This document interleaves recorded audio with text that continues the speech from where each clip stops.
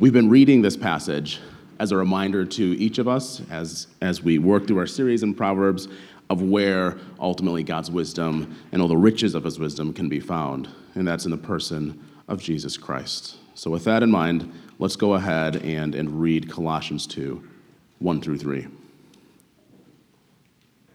For I want you to know how great a struggle I have for you and for those at Laodicea and for all who have not seen me face to face, that their hearts may be encouraged, being knit together in love, to reach all the riches of full assurance of understanding and the knowledge of God's mystery, which is Christ, in whom are hidden all the treasures of wisdom and knowledge. This is God's word for us today. Thank you, Logan. Morning, church. If you join me as we pray, we look to God's word. Father, we pray you would quiet our hearts now with the many thoughts and worries and anxieties we may have brought in to this service. We pray that you would give us rest and peace from these. We pray for clarity of mind and heart to really hear from your word how you intend our inner life to work, how we can make sense of ourselves, the world we live in. And God, we pray we would honor you in all of these ways, but we pray you'd help us to do that even now in particular. In Jesus' name we pray. Amen. Well, it's not hard to see that we are living through a very transitional period of history where so much is changing so fast that sometimes it's even hard to keep up with what exactly is changing and why it's changing. For example, there have been incredible advances in modern medicine. There's been unprecedented innovation in technology, especially in communication, the worldwide advent of social media. But even those more practical changes have also led and fueled in some ways more social changes. All these things have changed our work, for instance. We change jobs much more quickly. Most of us now, or many of us now, I should say, work from home in very different ways. Not to mention there have been incredible shifts in attitudes on issues, important issues like abortion, gender, sexuality, and of course, also throwing in the mix of this, the politicization of virtually everything. But why are all these changes, especially these social changes, happening? And what is driving them to take place? Now, it's hard, of course, to pinpoint any one reason. Of course, there are many. But in his book, The Rise and Triumph of the Modern Self, the author Carl R. Trueman argues that if there was any one unifying cause to many of these changes, especially the social ones, it has to do with incremental but dramatic shifts in the way that modern people think of the self, that is themselves, or who they are and what that means. The idea is that as a Judeo-Christian worldview has become far less dominant in our society, as it's replaced by a more secular worldview, increasingly, people no longer see themselves as one small part of a much larger cosmic story. We just don't tend to think in those ways so much anymore. And as a result of these shifts, far more so than everything we once considered to be sacred, like God, the church, our families, for example, we have now elevated the individual self above them all. Since there is no authoritative church per se, or even sacred text to tell us who we are and what it means to be human, we are all now free to create our identity and to define it however we would like. As Trueman says in his book, if the inner psychological life of the individual is sovereign, then identity becomes as potentially unlimited as the human imagination. Now, that may sound just like a obscure theory to you, but the more you read it, the more you look out at the world and consider it, it's really hard to deny this is happening, and the implications are colossal. Is this not the world we live in? Where the greatest possible good is to be true to who you feel you are on the inside, and the greatest possible evil is to question anyone's understanding of themselves. Could it be that, in a sense, we are living through a kind of reformation even now, but it is not just a reformation of the church or any one institution, but a reformation of the self? It's easy to take this for granted. The way people conceive of their own identity and make sense of their place in the world has never changed so rapidly and so extensively. It is hard to even imagine the implications of this over time, but thankfully, God is not silent on the topic. Proverbs is filled with his timeless, heavenly wisdom for our self-understanding. And by that, I basically just mean how we should think about ourselves. Do we need more self-esteem? Should we be more self-critical? Are we all just a bit self-obsessed? This is the kind of wisdom we are after today. Throughout the Proverbs, there are repeated references to what is called the heart, which in Hebrew thought was far more than just an organ that pumps blood to the body. As Tim Mackey of the Bible Project puts it, the heart is the center of all parts of human existence. In other words, the heart is this invisible control center of our inner spiritual life, the part of us that makes sense of who we are in the world we live in and what it all means. In particular, in Proverbs 27:19, we read this: "As in water, face reflects face, so the heart of man reflects the man." Just imagine looking into a pool of still water, and what is it that you see looking back? You see your face. In other words, the point here is that if you really want to accurately see a reflection of who a person is, then don't just watch what they do or even listen to what they say. You need to know what is inside their heart, what really makes them tick. How do they understand themselves and the world around them? That is the truest, most accurate reflection of who a person is. We're also encouraged in Proverbs chapter 4, verse 23, keep your heart. Some translations say, guard your heart with all vigilance. And here's why: for from it flow the springs of life. So interestingly enough, without a doubt, the scriptures do place a very high value, actually, on the inner life of an individual. But what we're going to see is there is much folly in our modern notions of the self and how inner life even works. And as a result, when it comes to our self-understanding these days, it is harder than ever to be wise. We need God's wisdom to make sense of who we are. In particular, we're going to see three important truths from the Proverbs of our self-understanding. And the first one is this: it's very simple. We cannot trust it. We cannot trust our self-understanding. Deeply embedded in any serious biblical worldview is this idea that human beings are sinful, which is to say, we are spiritually corrupt. We are primarily self-interested. We are not to be trusted. In fact, the essence of sin itself is really to idolize and to supremely value ourselves even above God. And unfortunately, none of us is immune from that spiritual condition. We see in Proverbs 20, verse 9, "Who can say, I have made my heart pure, I am clean from my sin?" This is a rhetorical question. Right? The answer is presumed to be no one. No one. In and of ourselves, we can't just get around or avoid or correct for this problem of sin. And our sin has devastating and distorting effects on our self-understanding. Throughout the Proverbs, there are also references to what people think about themselves, quote, in their own minds or in their eyes. And I have to tell you, it is never good what they think of themselves in their mind, in their eyes.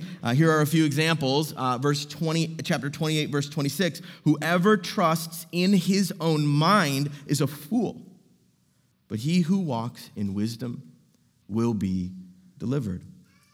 Notice, to walk in wisdom is basically the exact opposite of trusting in your own mind. To walk in wisdom, we have to consciously decide not actually to trust in our own minds, in our inner lives. Here's another one, Proverbs 26:12. Do you see a man who is wise in his own eyes? There's more hope for a fool than for him. Notice, even when wisdom is our goal, even when wisdom is what we want, even when wisdom is what we strive after, if we try to get it in and of ourselves as if we're just naturally wise, then we're really just being fools. All of Scripture, including Proverbs, also refers to a person's way or the way of a man, right? And this is basically the spiritual quality and trajectory of their entire life. This is the inner reality of our life that leads to the outer reality of our life. This is our way. And here's what we read in Proverbs about the ways of human beings. Chapter 14, verse 12. There is a way that seems right to a man, but its end is the way to death. This is why we cannot trust in our own inner life, our own sense of who we are. Because as we see in chapter 16, verse 2, all the ways of a man are pure in his own eyes, but the Lord weighs the Spirit. So there is this consistent refrain. Our self-understanding, our inner life, it's off base. It is warped. We tend to think we are very good and wise in ways we are neither good nor wise, and therefore, if we just blindly trust in our own inner sense of who we are without ever checking it, without ever allowing that to be corrected by God and others, we will live a foolish life. If there's one way to shipwreck our inner life and our self-understanding, it is to blindly trust it. Just embrace everything you think and feel about yourself. Live as if it is undeniably true. You can be certain of it, and no one could ever convince you otherwise. And I want you to notice that is exactly what we are encouraged to do at virtually every turn in the modern world. Listen to your heart. Be true to yourself. Live your truth. Go get your best life. And so what about you?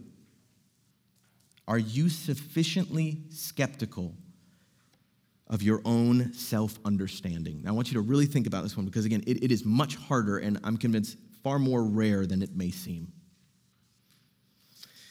In another great little book, really accessible read, it's more of a booklet than anything else. It's called The Freedom of Self-Forgetfulness by Tim Keller. He points out how uncommon it is actually to think in this way and even speaks a bit to why that is. He says this, it's a kind of an extended quote. He says, up until the 20th century, traditional cultures, and this is still true of most cultures in the world, always believed that too high a view of yourself was the root cause of all the evil in the world.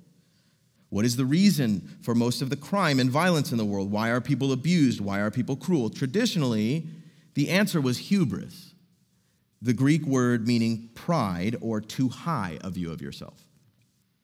But in our modern Western culture, we have developed an utterly opposite cultural consensus. The basis of contemporary education, the way we treat incarcerated prisoners, the foundation of most legislation, and the starting point for modern counseling is exactly the opposite of the traditional consensus. He says, our belief today, and this is important, it is deeply rooted in everything.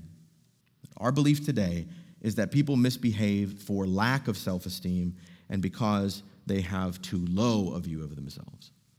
What I simply want us to appreciate here is that virtually everything about our world is designed to point us and keep us away from this age-old wisdom, that we cannot be trusted to make sense of ourselves. We are terrible at doing that. And I want you to hear me. If we just go along with the current of our world, especially these days, that we will trust in our self-understanding, and it will cause all kinds of spiritual problems in our life. And yet it will come so naturally to us as if we don't even know there is another option. We will run from one thing to the next, endlessly trying to create some identity for ourselves, and then we will recreate that identity the moment something goes wrong or our expectations are unmet. Describing this default instinct of most modern people, Carl Trueman again writes this. He says, "You have the power to transform yourself by the mere swipe of a credit card. The possession of this thing, that car, that kitchen, that item of clothing, will make you a different, a better, a more fulfilled person." I think we take this for granted, actually. But even this statement here is in the scope of human history. It's relatively new. Most people have not been able to swipe a credit card and get anything they want, to give them any kind of... Most people's lives have been confined to basically where they could walk, okay? So our life is so different, and it has huge implications. This is not just one of many mistakes that a few people might stumble into here and now these days. This is the basic default assumption of our age. Not only that we can trust in ourselves, but of all the things we could trust in, we tend to believe that it is ourself and our self-understanding that is most worth our trust. It's most authoritative. Not only is that, of course, misguided, it's also profoundly dangerous to our souls, and as we see in Proverbs, it is the mark of a foolish heart. We do not get to define ourselves or create our own meaning in life. It is foolish of us to think we can or to trust in every feeling we have about ourselves. Church, we need to resolve now, today, and every day after to define ourselves by something other than ourselves. We need to consciously decide to humble ourselves, to step down off of the throne of our lives, to sit happily under the authority of God's word, to let it master and define us, to live in loving fellowship with one another, where we actually open up our inner lives to one another for the sake of wise counsel and accountability from others. This is why, by the way, if you're considering our meaningful membership class, that's much more than just like a Sam's Club thing for us. This is more than just like filling out a form. We talk about meaningful membership as if it's a spiritual thing, and in large part, this is in part why.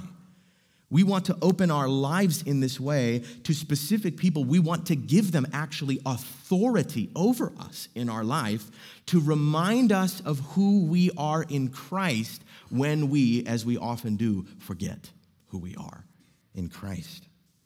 Now, if that sounds odd, if that sounds countercultural to you in a way, that's because it is. It is deeply countercultural. Many churches don't want to come anywhere close to talking in this way because these kinds of thoughts are so unpopular.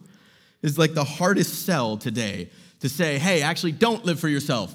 Crucify your life in the flesh and be accountable to this actual religious community that confesses faith in a 2,000-year-old message about a dead and resurrected God man. That goes over not so great these days. And yet, it is the way of Christ. It is the only way to have wisdom in our self-understanding. In the words of Christ himself, whoever finds his life. Oh, here it is. Here I am. This is me. Whoever finds his life will lose it. And whoever loses his life for my sake, Jesus says, will find it. If we want to make sense of ourselves, we have to understand this. We cannot be trusted to make sense of ourselves. And yet at the same time, I think we're also going to see, part 2, we should not ignore our self-understanding. We cannot trust it, that's true, but we should not ignore it either. One response to all of this, which I imagine some of you may be tempted to think right now, is, oh boy, what's all this philosophical nonsense we're talking about today? Why are we talking about this at church? Is this even biblical? Is this a bunch of psychobabble, as they call it? For many reasons, it can be tempted to just dismiss this kind of a topic altogether, as if we just ignore that kind of stuff, it won't be a problem for us. Nothing could be further from the truth. As we've already seen in Proverbs and in all of Scripture, really, there is a high value placed on the heart, the inner life, the spiritual life of the person, but more than that even, Throughout the Proverbs, it is not the one who thinks too much of his inner life who is labeled a fool. In fact, it is actually the person who thinks too little about their inner life. Chapter 21 and verse 29 says, "A wicked man puts on a bold face. He gives the impression that all is well, but the upright gives thought to his ways." You might hear that and think, well, okay, I don't get it. What does that mean? We have to remember that in Proverbs, usually in each proverb, wisdom and folly are being set in contrast to one another. So what we learn about the second thing in the proverb actually tells us something about the first thing in the proverb. In this case, for instance, this wicked man who puts on a bold face does not give thought to his ways. He ignores what's going on in his heart, and at all costs, he just makes it seem as if all is well within him. And notice, that does not make him wise. It makes him a fool. Fools are consistently described in this way in Proverbs as lacking self-reflection and awareness. It is their lack of self-reflection and awareness often that compels them to do all kinds of foolish things. They lie. They constantly lash out in anger, all because they are oblivious to what is going on in their heart and in their life. They're just reacting. Meanwhile, a wise person is thoughtful and self-controlled in their inner life. For example, chapter 16, verse 32, "Whoever is slow to anger is better than the mighty, and he who rules his spirit than he who takes a city." You see that? Our inner life is corrupt. It cannot be trusted, that's true, but it must be ruled. Meanwhile, chapter 4, verse 19, "The way of the wicked is like deep darkness. They do not know over what they stumble." Right? In other words, fools do not see or understand all that much about their ways at all. They're constantly stumbling through life because they're not very good at discerning the content of their heart, making sense of who they are, where they're headed, what it all means. They're kind of just living in the dark on all those things, and they can't even see where they stumble. So as misguided as our inner life is, as important as it is that we not just blindly trust in it, at the same time, it is also foolish to try and ignore it, as if it's not that important. It is that important. In fact, one of the most important reasons we have to pay attention to our inner life is precisely because we cannot trust it. We need to protect our inner thought life from any number of wicked heart motivations that come, frankly, very naturally to us. Things like pride, greed, lust, envy, which can often drive our self-understanding in our way of life. Proverbs 14 in verse 30 says this, "A tranquil heart gives life to the flesh, but envy," now I want to pause here, envy, let's think about that. When we think, "Ooh, I need to be like that person in some way," right? This is self-understanding. Envy in our inner life makes the bones rot. We need to pay attention to our inner life and the way that we view ourselves in relation to others. And so what about you? Are you aware of the spiritual quality of your inner life? For most of us, it's just far more natural to constantly react to all the external stuff that's happening in our lives, right? The projects we're managing, the relationships that are maybe a bit tense right now, our more pressing needs, some of the obstacles, barriers we may face to what we're trying to do. Right? Those kinds of thoughts come very naturally to us. It is not quite as intuitive for most of us to be still, to know that He is God and we are not. Simply be a human created by God for His glory. So how do we do that? I mean, there's a lot. Of course, I could say I do have just a few simple suggestions, things that seem helpful in my own life. About 4 times a year, hopefully when I'm doing well, quarterly, I try to set aside a full day to do a spiritual retreat. Carrie and I will kind of help one another take the kids for a day and make that happen so we can do this. I have a secret hideaways that I love to get to, and I'm not telling anybody about them. But this can be anywhere. This can be anywhere. You can book an Airbnb for a day. If you like to camp, you can go spend the day outside.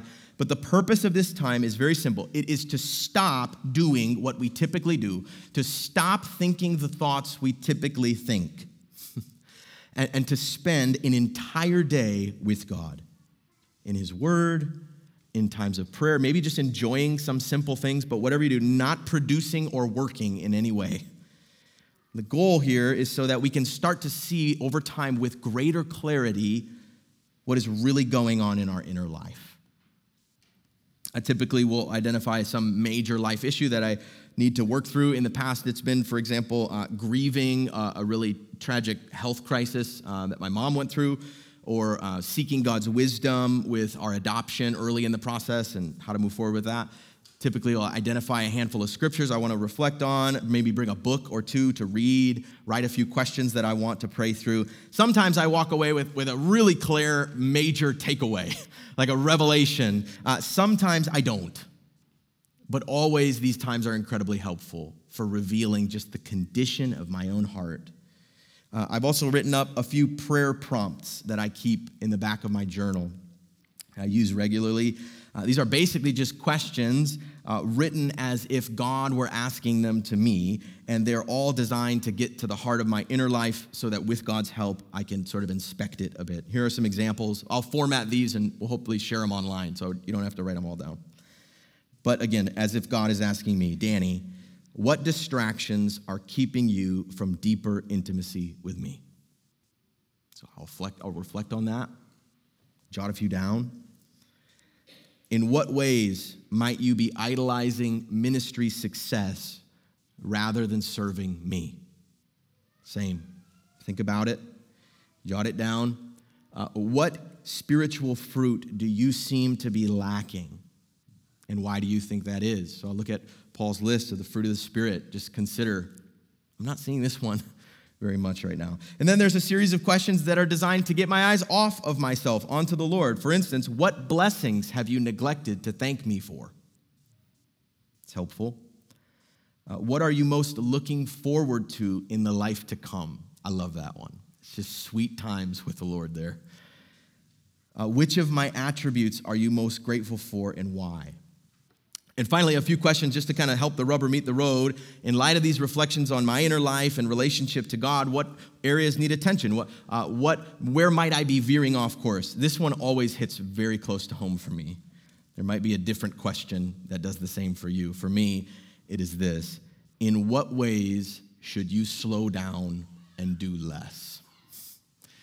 I need to ask myself that question very often. For me, it's one of the most important questions, actually, to keep my self-understanding on track. If I start to trust in my own inner life and self-understanding, I'll tell you exactly where I will go. I will run around this planet trying to achieve and accomplish every possible thing that I can, as if that was where my identity and worth is found. I need this. In what ways should you slow down and do less? Here's a good one for all of us, I think. What relationships are concerning you? And in particular, how do you want to be viewed by those people? It's really helpful to be aware of that last part. But here's the point. I can't be trusted to make sense of myself and my inner life, and I also can't just ignore my inner life. Instead, my goal here is to expose my heart before God to let Him guide me in making sense of this. I want you to see, having a healthy spiritual life and a God-honoring view of self is not simple or intuitive. It doesn't just sort of happen on its own without prayer, without faith. And ultimately, it turns out there's also just one spiritual realization we have to come to if we want to make any progress with any of this. Unless we get this last point right, we will have very little hope for the other two. This is the most important wisdom we find in the Proverbs concerning our self-understanding, and that is namely, number 3, that God is sovereign over it. God is sovereign over our self-understanding. We'll often use this word sovereign without clearly defining it. But to make better sense of what I mean here, just consider what it would mean for a nation, for instance, to be a sovereign nation. The word is actually kind of a political word. And what it means is that that nation is not under the authority of any other nation.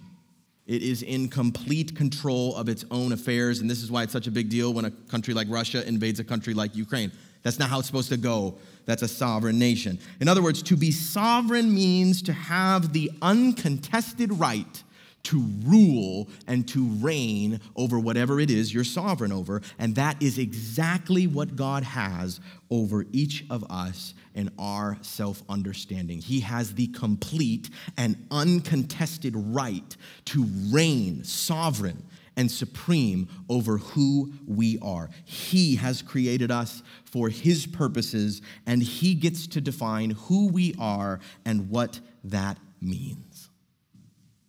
It doesn't even matter how important we may seem in this world. Proverbs 21:1 says that the king's heart is a stream of water in the hand of the Lord. He turns it wherever he will. This God is sovereign even over the inner life of kings. Now, this poses the single greatest problem to our modern notions of the self, because they are all built on this assumption that we are autonomous and we are independent and we are totally free to be whoever it is we want to be. Do you want to decide to be a different gender or no gender at all? Do it. Do you want to decide what it means for you to be a man or a woman, for you to be a husband or a father, for you to be a wife or a mother? By all means. Do you want to decide whether or not to stay married? If you sort of, lose interest, you could just use a little reset in your life and your identity, maybe take a twist or turn this way. Go ahead, we're told. You're free to do it all. No one can stop you because the self is supreme. No, it's not. It is not. The truth is, every single self was created by and for and unto this God. He does not just exist to affirm our every feeling and to validate our self-understanding. We exist to reveal his glory. And as hard as it may be for modern ears to hear this, it is very simple and it is profoundly true. If our vision of ourself and our life is ever at odds with his, we lose. We lose. We are who he says we are. Proverbs 21, verse 30, no wisdom, no understanding, no counsel can avail against the Lord. Our self is not supreme. God is supreme. In fact, to live as though the self is supreme, again, is basically the definition of sin. We want to be like God with our own knowledge of what is good and what is evil. We want to define our identity, create our own meaning, and set the trajectory of our lives. Meanwhile, Proverbs 29, verse 21 says it this way: many are the plans in the mind of a man, but it is the purpose of the Lord that will stand. This is profoundly true of our self-understanding. Throughout the Proverbs, we are encouraged over and over again to fear the Lord. In fact, the opening verses of the book, in them we are told that the fear of the Lord is the beginning of wisdom. In other words, if you don't fear the Lord, not only are you a fool, we are, but you haven't even begun, you haven't even taken the first step towards wisdom until we fear the Lord. This is a refrain that runs throughout the entire book. Now, this idea of fearing the Lord is very confusing to some, especially these days when we tend to assume that any good God wants to do nothing but to constantly help and encourage us. But it is a fairly simple idea. It is not that we should be afraid of God in the same way that we are afraid, for example, of a horror film. It is not that God wants to scare or intimidate us in some way in order to cause us some kind of harm. That's not the idea. Instead, we should be afraid of God in the same way that we are afraid of standing with our toes at the very edge of the Grand Canyon on a particularly windy day.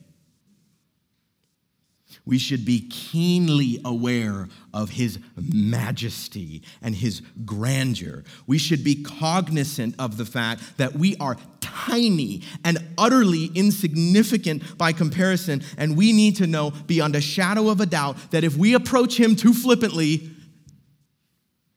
it could spell disaster for us in a moment. It is so important that we approach this God with that kind of reverent fear and respect, not because this fear is an end in itself, but because that fear is a necessary precondition to virtually every other spiritual good and blessing we might hope to experience. So we read here in Proverbs 19:23, the fear of the Lord leads to life, and whoever has it rests satisfied. He will not be visited by harm. You see this? So when you picture someone who fears the Lord, do not picture some traumatized religious person whose belief in God keeps them from enjoying any part of their life or being happy whatsoever. That is not the idea of what it means to fear the Lord. Instead, picture a joyful, satisfied person who sincerely loves their life. She's content with who she is, and she's actually not consumed with anxiety and insecurity. The point here is that the reason some Christians have that kind of inner peace is because inside of them, in their heart, they're terrified of the Lord. They know that he is far bigger than they are. He is sovereign over them. They have come to grips with this. They respect it. God has become the lens through which they make sense of themselves and everything else in all of life. Proverbs 9, verse 10. The fear of the Lord is the beginning of wisdom, and the knowledge of the Holy One is insight. Church, this is the one key to a healthy self-understanding. To truly understand ourselves, we need to know and fear the Lord. Of all the topics we will discuss in this series, this here may be the least intuitive one. It is frankly not that hard to convince most people that saving their money and using their words more carefully is a generally good thing. In theory, at least, even most atheists would agree with this, but that right there is a bridge too far. This here cuts far too close to our sin and our idolatry, but more than anything else, this is what we need to have a healthy inner life. All those people out there who are so confused about their identity and their purpose as a human being, this is what they need, just like us. Not just a lesson in politics, not just some refresher on philosophy, or even just doctrine. We need to know and fear the Lord. This is the key. That he would increase and we would decrease, in the words of John the Baptist, or that we would crucify our life in the flesh and be born again to a whole new and everlasting life in Christ. If we truly want to follow Jesus, then we need our knowledge and fear of Jesus to overpower and effectively to replace our self-understanding. We need to surrender who we are entirely to him. Let him rule and reign happily over every little nook and cranny of our inner life so that he defines our bodies, he defines our purpose, he defines our roles, and frankly, we are so utterly terrified of him that we would be fools to even think we could possibly know better. That is how a wise person, I'm convinced, thinks of themselves. Close with this from Proverbs chapter 3. It's a well-known proverb, incredibly fitting. Trust in the Lord with all your heart, and do not lean on your own understanding. In all your ways acknowledge him, and he will make straight your paths. Be not wise in your own eyes. Fear the Lord and turn away from evil. It will be healing to your flesh and refreshment to your bones. Church, let's remember that the treasures of wisdom and knowledge are not found within ourselves. In fact, we have to crucify ourselves in order to see and experience and enjoy them. They are found instead in Christ and in Christ alone. And so let's give ourselves wholeheartedly to knowing him better and fearing him more, as if our inner spiritual life depends on it, because it does.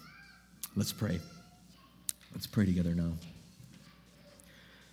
God, we surrender ourselves, everything about who we are, to you.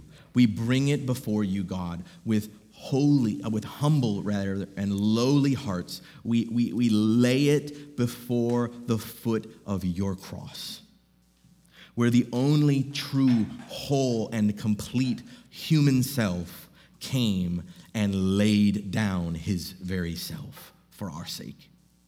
We give you who we are. We ask that your word would shine a light in all of our lives to help us better and more clearly see who you've made us to be. Help us to understand our bodies.